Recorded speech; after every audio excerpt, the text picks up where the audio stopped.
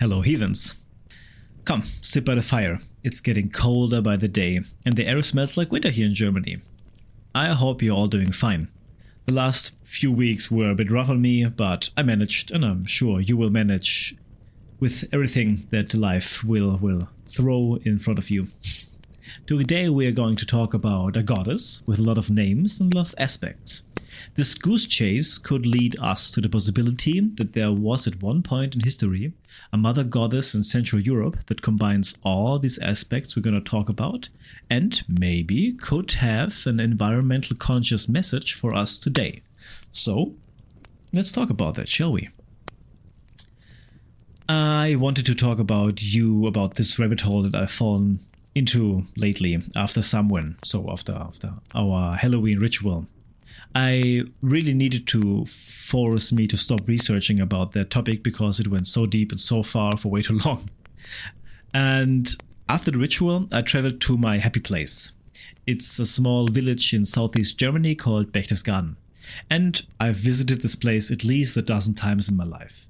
Because it's just plain out beautiful. A lot of tourists, good food, good beer, and a lot of mountains to climb, and a lot of nature to experience. So a just full-on German experience, and I highly recommend this place. Sometimes it feels like the time works different in this place, like the clock just stopped working 50 years ago. And it always feels like one piece of my soul always resides there, and every time I visit this place again, I can reconnect to this piece and gain clearance, and it just makes me feel better and healthier and more sporty or whatever. And I could talk about Berchtesgaden for hours on end, but I give you a short recap about why this place is so magical and mythical as well. So there are a lot of legends and folklore about this place and the lands that surround Berchtesgaden. And what's very interesting is that the generation of my parents and their parents visited this place at least once in their lifetime.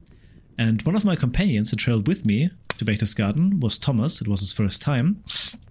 And because it was his first time, we showed him all of our favorite places and favorite restaurants and beers as well. And we really enjoyed ourselves and he enjoyed himself. We stayed for 4 days and we really gave him a grand tour. Afterwards, he visited his parents. And of course, they talked about where he was coming from. And he told them about Berchtesgaden and how great it was. And his mother just started laughing and pulled out the family photo album. And in there were tons of pictures of his grandparents and his parents walking the same routes we took, visiting the same places we visited. And Thomas was just dumbfounded, totally dumbfounded, because he didn't know that his grandparents and even his parents, when they were young, visited Berchtesgaden as well. And yeah, so that's just a funny side note. And again, a sign that conscious coincidence is just a man-made theory. Let's get back to the topic, shall we? So there are a lot of famous mountains all around Berchtesgaden, but the most mysterious one is the Untersberg, the Under Mountain, which I told you about in one of my previous episodes. This mountain is just full-on crazy with legends and myths. For example, stories are told that an old emperor resides in the mountains, and when the time is the most dearest, he will break out of the mountain with his army on his side and he will save the world. Of course.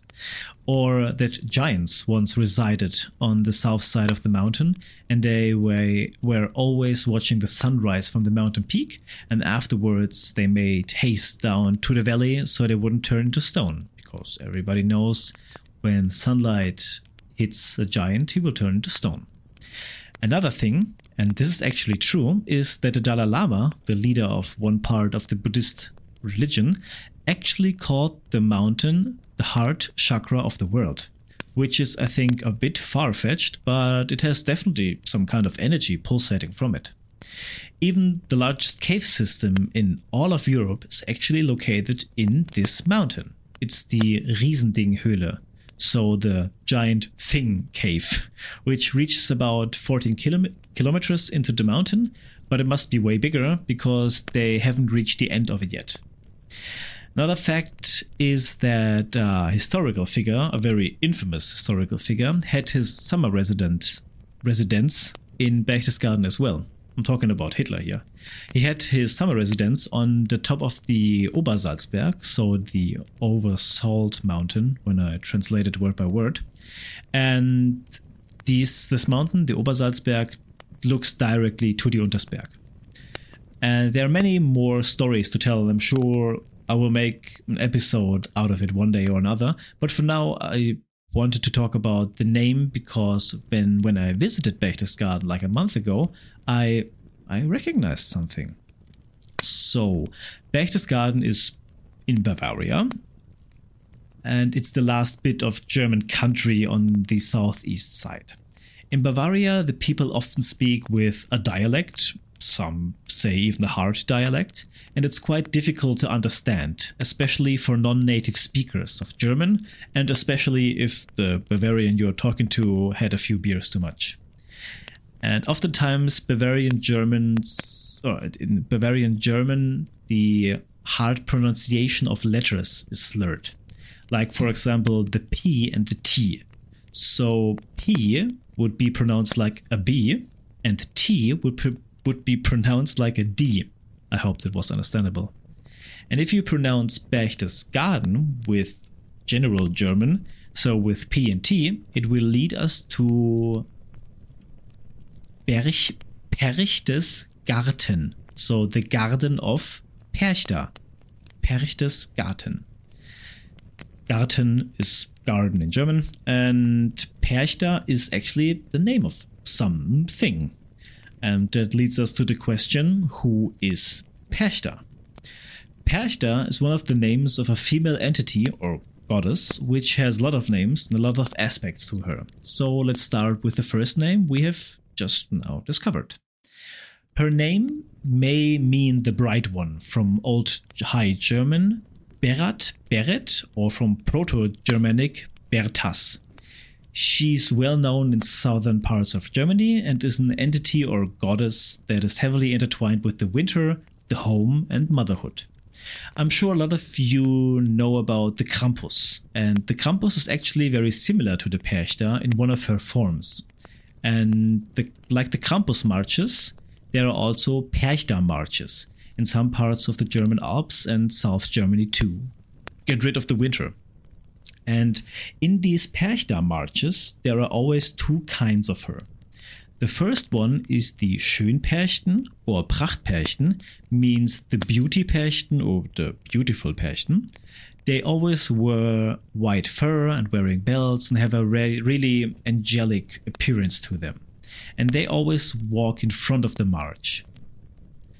But right behind them, or at the end of the march, they bring the much darker Schirachperchten. Schirach means ugly or disgusting in Bavarian German. They were hand-carved woods, very rough-looking, and they often resemble demons and witches or devils. And they also wear heavy chains and fur and have a very wild demeanor to them. And this duality of the Perchta is very interesting because it has a straight connection to a Nordic goddess, which I will talk about later. This duality is reinforced with the stories that are told about the Perchta. She punishes the laziness and rewards the hardworking. The punishment can range from a simple nightmare to her slitting bellies and filling them with stones and drowning you in the well. German folklore in a nutshell for you. And the Perchta's breath can also kill or blind. But conversely, she rewards diligence and helpfulness. In addition to full bobbins, golden threads, and bundles of flax for spinners, she also gives away golden coins that maidservants find in buckets, mainly at wells. She's also said to be responsible for the growth of grain. In her human form, she can appear as an old lady with a crow's foot, and it's often said that she has a beak-like nose and always has her sturdy hatchet with her, made from cast iron.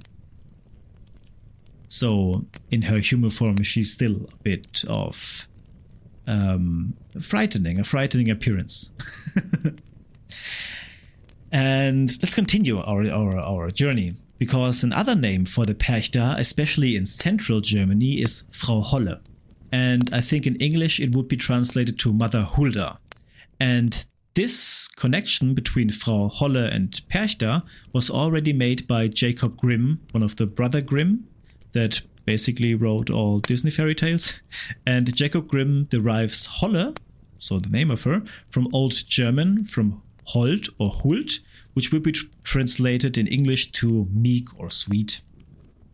And one of her name variants is Holda, or again Hulda, like in English. And the origin of this means that she is the favored one, the goddess who is fond of her creation, the friendly, the mild, the gracious, or just the female goddess.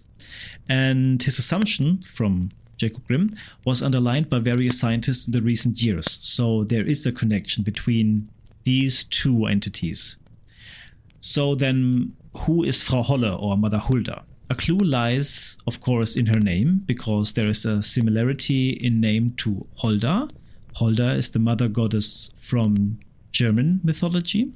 The name Holda, also Holla or Hohe in Grimm's fairy tales, means the radiant one or the glimmering one. Holda was worshipped as a domestic goddess all around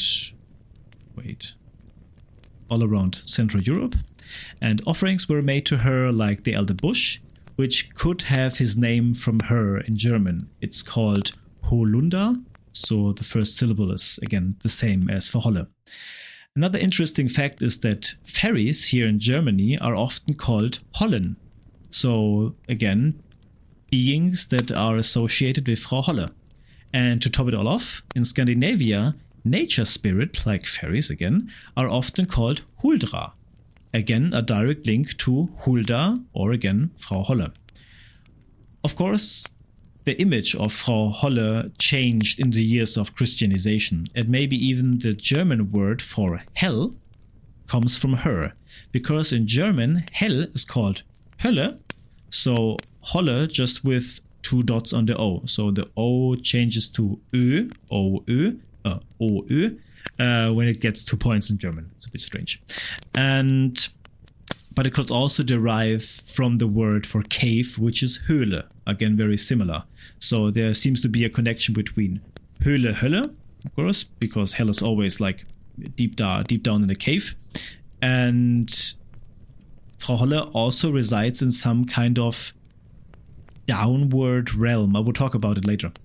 And something alike with this hell thing happened with a Nordic goddess called Hel.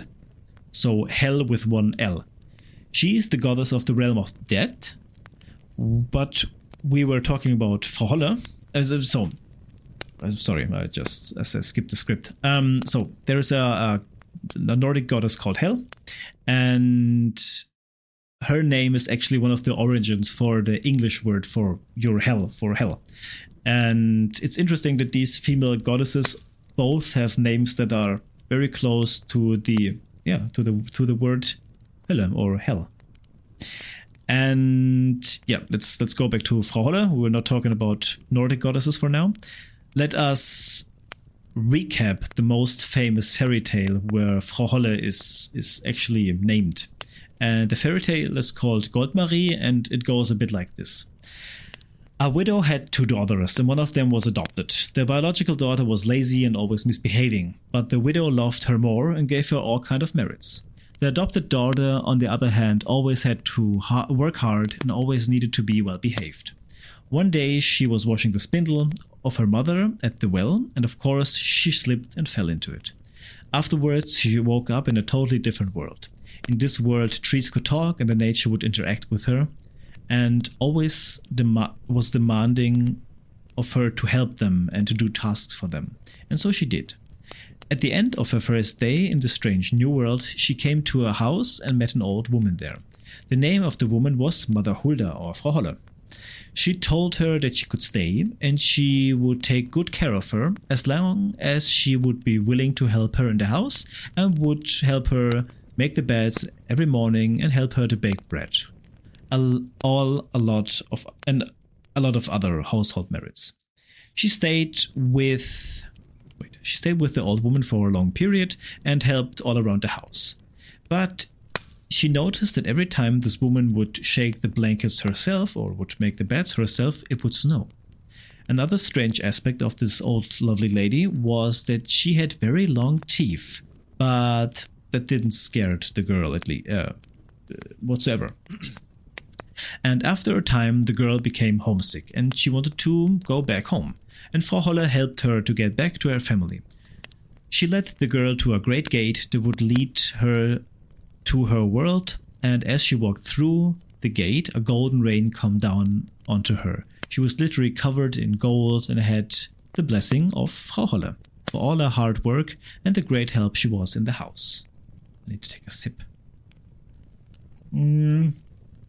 Afterwards, she walked home with all the gold and knocked on her mother's door.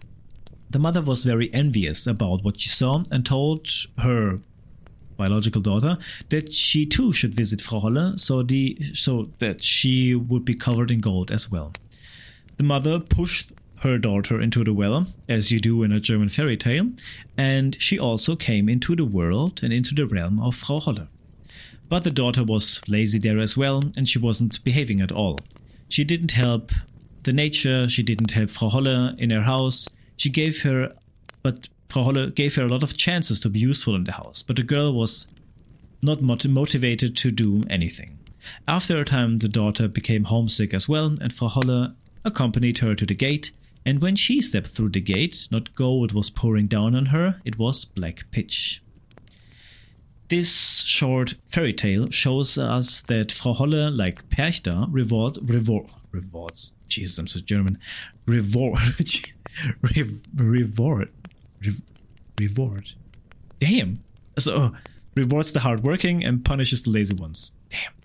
She has two faces and is heavily intertwined with nature in her realm, and everything is a bit different, and nature communicates directly with its inhabitants.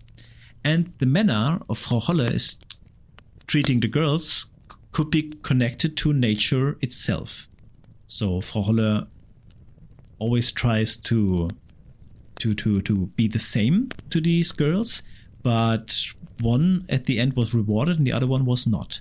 Because nature, if you look at it from a view of the Middle Ages, is always fair. It still is. If you work hard on the field, Mother Nature will reward you with grain and vegetables. But if you are lazy, nothing will be gifted to you.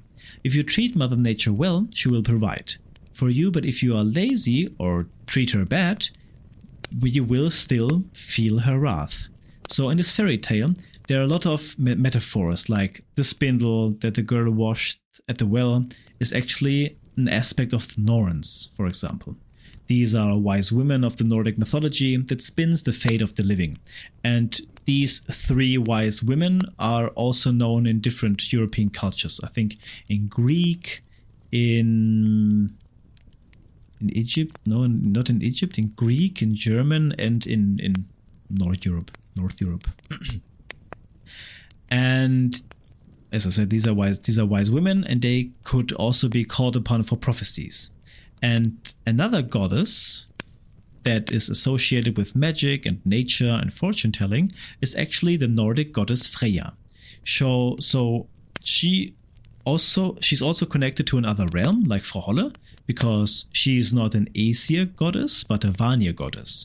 So she's not from the race of gods, for example, like Odin or Thor. She is from a totally different race of gods. Also, the fact that Frau Holle can make it snow, or is responsible for the snow, is also an indicator for an association with Freya, because the Vanir gods are gods of nature, and the father of Freya is called Njord, which is responsible for the weather, especially for rain. So it's not far-fetched to assume that Freya could also possess similar powers like her father. And I told you that Perchta often is described with a beak-like nose. Well, Freya has a cape in her possession that lets her transform into a hawk, and Loki landed from her in one of his adventures. My voice is cracking on me, I'm so sorry.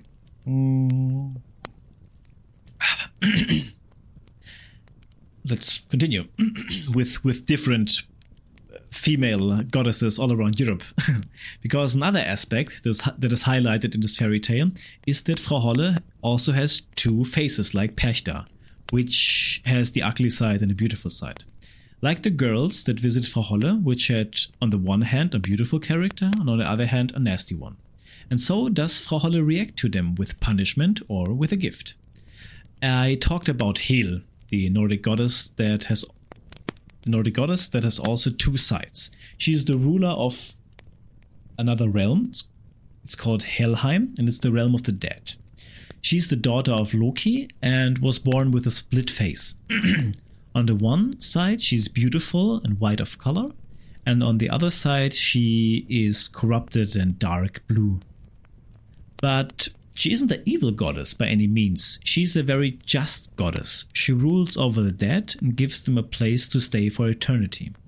There is a motherly aspect about her even though she was cast away by her family, the gods, because they mistrusted her. If you misbehave in her realm that she was ordered to rule over, you will face her wrath. So that's about the different aspects of the fairy tale. So let's continue our journey through Germany. We were in South Germany, where this entity is called die Perchta. Then we were in Central Germany, where she's called Frau Holle. It's always the same character. And in North Germany, or even to the border to Denmark, she has a different name again.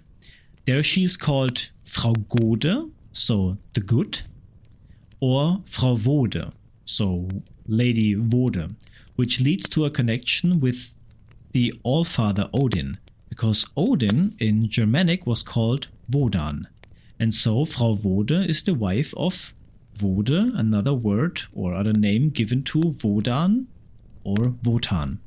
And to top it all off, she's also called, I think in Denmark or to the border of Denmark, she's called Frau Fricke, which then underlines the connection to the wife of Odin, the mother goddess of the Nordic mythology, Frigga. So it's not spoken with CK, but with GG, and that's the real name of the Nordic goddess, Frigga. Frigga is the mother of Thor and Baldur, and it depends on which sagas you're reading, many more of the gods. She is the warden of the home and can be kind, but also vengeful. In the fairy tale, we talked about Frau Holle's association with winter and snow, and that is also true for Frigga actually, because every December, normally at the 21st, is the longest night of the year, and this date marks the beginning of a dark and mystical time, especially for the ancient Germanic tribes and modern heathens as well. It's called die Rauhnächte, or in English, the 12th tide. I don't know if this is the right translation, but Rauhnächte just means the hoarfrost nights. The idea, or the legends behind these nights, is that the calendar and the moon phases leave a small gap, because a year has 354 days, and the moon circle has around about 342, because the moon cycle has on average 29.5 days in it. This leads to a gap of round about 12 days. And in these days, especially in the medieval times, nobody would work or go out. Nobody would visit friends or family, and even in the modern times, I remember my grandma wouldn't hang out clothes to dry at this time. In these nights, you would normally ward off your home from bad spirits through burning incense like smudge sticks, and farmers would lock their cattle out of fear they could be attacked by these evil spirits. And you would have a lot of time to look into yourself and make plans for the next year. So why am I telling you this? Well, Frigga is one of the most important goddess in these times of the Hoarfrost nights, and she's one of the figures that would lead the Wild Hunt. The Wild Hunt is one of the reasons why you shouldn't leave your home at this time, because it is told that a ghostly or spiritual army would ransack the land and would bring change with them. I'm going to stop right here because I will make a dedicated episode for this next week or in 2 weeks. And there we will talk about the Hoarfrost Nights and the Wild Hunt in depth. So back to the topic. I could go on and on about other female goddesses that fits in this picture, like even Roman or Greek goddesses, but I think we should come to my conclusion and why am I telling you all about this. So, my visit to Berchtesgaden led me literally on a wild hunt to the origin of the mother goddess of Central Europe. This area up in the mountains that I love so much is actually called after a powerful nature goddess. It's her garden that she protects and cares for. And that rabbit hole that I've fallen into strengthened one of my theories. I think that at one point in time there was a European or even global culture that worshipped a mother goddess, which combined all these aspects that I talked about and many, many more. This mother goddess that changed through the centuries by language and by culture, and some of her aspects became goddesses themselves. And these aspects became much more refined with every generation. And so from one goddess that combined all of the motherly aspects came Frigga, associated with the motherhood and the household. Freya, she is connected with love, love-making, witchery, and fortune-telling and nature. Frau Holle and Perchta, so a character that is like a lovely grandma, but also resides in a different realm, and this could actually lead to some kind of shamanistic aspect to them, because Frau Holle and Perchta resides in another world, in a world that is under us, and they can make it snow on our realm and have connection to make it snow. You have to have some kind of connection to the sky. So they have 3 realms that they are active in, and this is always some kind of indicator that something shamanistic is behind them. So they punishing the hardworking, and they judge or do harm to the misbehaving. And I'm aware now that I'm not the first one who suggested something like this, so that there was a mother goddess in Europe at one time. Because even Jacob Grimm, 200 years ago, theorized something similar. And the research of today even underlines something like that.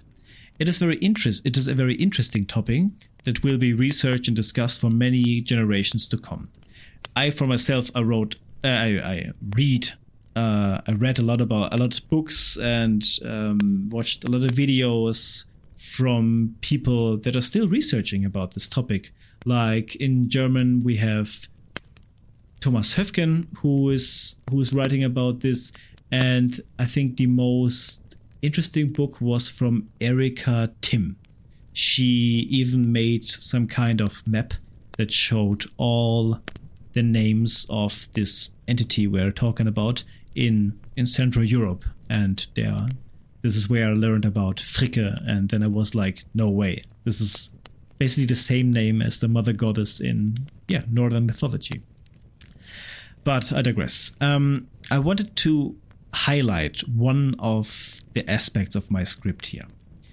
We live in a world where we are living separately from nature. We are not surviving in it anymore. We are just living and consuming and are just mere spectators that are watching as nature is exploited by companies for our livelihood. But in a time where on the one hand natural catastrophes are happening almost every week, and on the other hand environmental consciousness is rising, and people are starting to think about what they are consuming, maybe it's time to read again these old fairy tales and learn something new from them. Treat nature right, and nature will treat you right. I would be very interested if some of these aspects are also common in goddesses in your culture and your religion. Please let me know via email, at theblotcast@gmail.com or in the comments on YouTube or Instagram. I wish you a wonderful time, and I will talk to you very, very soon. And as always, know that you're loved, you're able to love, because you're love. Take care.